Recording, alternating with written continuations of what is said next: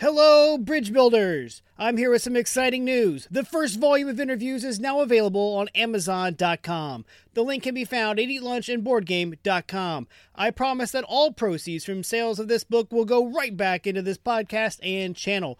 Whether that is new and better audio equipment for the podcast, or video equipment for the YouTube channel, or even more games to review, the money will not be wasted. Click over to Amazon and get your copy of Eat Lunch and Board Game, the first course today. And thank you for supporting the show. As I was reading a book, I honestly, at this point, can't remember which one it was, I came across the game No Thanks. It was designed by Thorsten Gimler in 2004. Here in the United States, it is published by Amigo Games. I have enjoyed all of the Amigo games that I have played so far. No Thanks is a real thinker of a game. Risk-taking and risk aversion are on full display here as you try to outsmart your opponents and read into the ever-decreasing deck of cards. The card values range from 3 to 35. The object is to take cards and have the lowest score. There are counters to help you offset the value of the cards, but you must use these wisely. When the deck runs out, the lowest score wins. When I read about it, in whatever book that was, I just knew I had to play it. So, luckily, the game is new enough, popular enough, and cheap enough that I found it at a local Target store.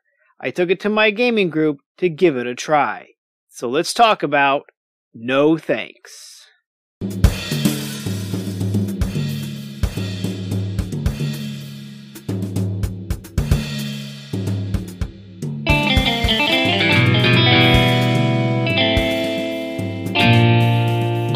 Alright, welcome back to Eat Lunch and Board Game. I'm your host, Adam Collins, and it is time to take a look at the rule clarity for No Thanks. The rules to No Thanks are very easy to understand. There are not that many. The rule sheet is one oddly sized piece of paper, printed front and back, folded and stuffed into the box. The examples that are given are straightforward and help to eliminate and mitigate any gray areas. No Thanks plays very easily. Time to explain to newcomers. No Thanks takes about 5 whole minutes to explain, but it isn't until about the 3rd or 4th card that players start to really catch on to what's going on. Gameplay. No Thanks has a subtitle, the Play or Pay card game, and that truly sums it up. To play, shuffle the 33 cards numbered 3 to 35. 1 and 2 are not an option in the game. Then take out 9 random cards. This is where the strategy and luck come in. The game comes with 55 counters or chips, and each player receives an amount based on the number of players. More players, less chips. As the rules state, it is best to keep your reserve of counters hidden, and I will talk about this more later. Then the oldest player goes first. On a side note, I am typically the oldest player when it is the youngest player that goes first, and the youngest player when the oldest goes first. I just can't seem to be the right age for the game. Anyway, the first player flips over the top card of the remaining 24 cards. The active player has 2 options. Take the card and place it face up in front of them, or pay a counter onto the card and let the next player in turn order make the same decision. If a player decides to take the card, the player also receives all the counters on it. At the end of the game, the counters are negative points. If the player chose to take the card, the next is flipped over. The player that takes the card always gets first crack at the new card. Now, here is the strategy and risk I was talking about. If you take the card, you score the amount shown on the card. Unless you can make it a set. A set is any sequential run. Then you would only score the lowest card. For example, if you take the 19, then the 20 comes up, and you take it, you will only score the 19 at game's end. Of course, if you're lucky enough to also get the 18, then you would only score the 18 as your run is now 18, 19, 20. The risk comes into play when you take a higher card, say the 30. It will probably come with a lot of counters. You are not banking on the 29 coming out to lower your potential score. Or even worse, what if you had the 28 and the 30? The 29 is worth negative 30 points to you, as it would negate the 30 altogether, yet it could be in the 9 discarded cards from the start of the game.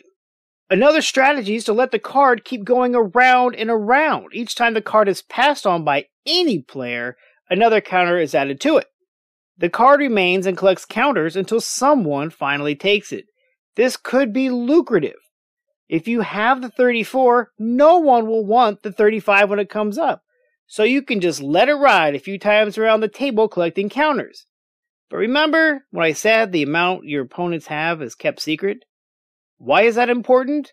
Well, if a player ever runs out of counters, they must take the card in the middle of the table. The tension keeps building. Who's going to bite the bullet? Who is low on counters? Do I risk it not getting back to me? The game ends when that last card is taken. To score, just add up the face value of all the lowest cards in your sets and subtract the number of counters. Lowest score wins. Replayability. Well, let's just say that the game was played 4 times immediately when I first introduced it to my group. We didn't even bother getting up. We just shuffled the 9 cards back in, then took out 9 new ones, redistributed the counters so that everybody had our 11, and we just kept playing. Later in the evening, when our 4th player arrived, we decided to introduce him to the game as well. Then 3 more games were played. No Thanks has that drawing power of, I get it now, deal it again, I know I can do better, hey, I've got this great strategy, I know how to win, come on, let's play another turn. Lunchtime potential. No Thanks has a listed playtime of 20 minutes. That is pretty accurate. I plan to introduce this to my new group at my new office shortly. The fact that the game is short, easy to explain, and has plenty of replayability makes this a fantastic lunchtime game. With there being no bad guy, or really any screw your neighbor mechanic, it is also a fairly kind game to play with your office staff. Artwork. There is limited artwork, though the cards are well laid out and easily read. Component quality. As I mentioned, my copy is from Amigo Games. The cards are of a standard card quality. They don't have a linen finish or anything fancy. The counters are just plain black plastic discs, even less fancy than the cards. However, I do not think that my copy of No Thanks will need replacing anytime soon. Other. There are no expansions or other things for No Thanks. I cannot think of what those would be. Bang for the buck. The MSRP for No Thanks is $9.99. That is what I paid for it at Target. It was just hanging on the peg right next to Uno. Considering that I've already played it 7 times in one evening, I feel that I've got my money's worth out of it already, and I have plenty more people to show it to and share it with. Summary. No Thanks, the play or pay card game, is light, fun, easy to teach, but has a lot of mental depth. How willing are you to spin counters and risk having to take the higher card anyway? Or worse yet, spending a lot of counters and your opponent takes it. Now they have a gigantic reserve of counters. When you know the current card is going to be yours anyway, how many trips around the board are you willing to let it ride? What if someone runs out of counters and is forced to take it? Now they must score it, but now you must score 2 cards instead of 1 because it would have fit nicely between your 2 cards, creating a nice set. You took the 30 and the 32, but the 31 is not in the deck. Ugh! No Thanks is a great exercise in patience and risk-taking. I love it, my group loves it, and for such a low price, can you risk not having it?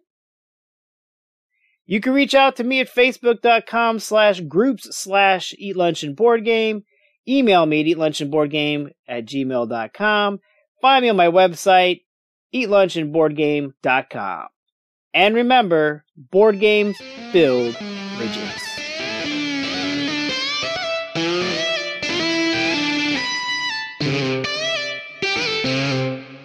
Stay in tune with all things sports around Indiana and the nation with the Crash Course Podcast. Each week, we tackle the big storylines from the world of the Colts, Pacers, and the Indiana college scene, while also keeping a pulse on the nation. We record live weekly at twitch.tv/3cmedia and can be found on YouTube, Apple Podcasts, Google Podcasts, Spotify, wherever podcasts can be heard, you can catch the Crash Course Podcast. When you're gaming, why not be comfy? Go over to supportplayer.org. Click on the cards, pieces, and dice to get some merch. These t-shirts are some of the most comfortable I have ever worn. That's supportplayer.org, and there's a link on eatlunchandboardgame.com.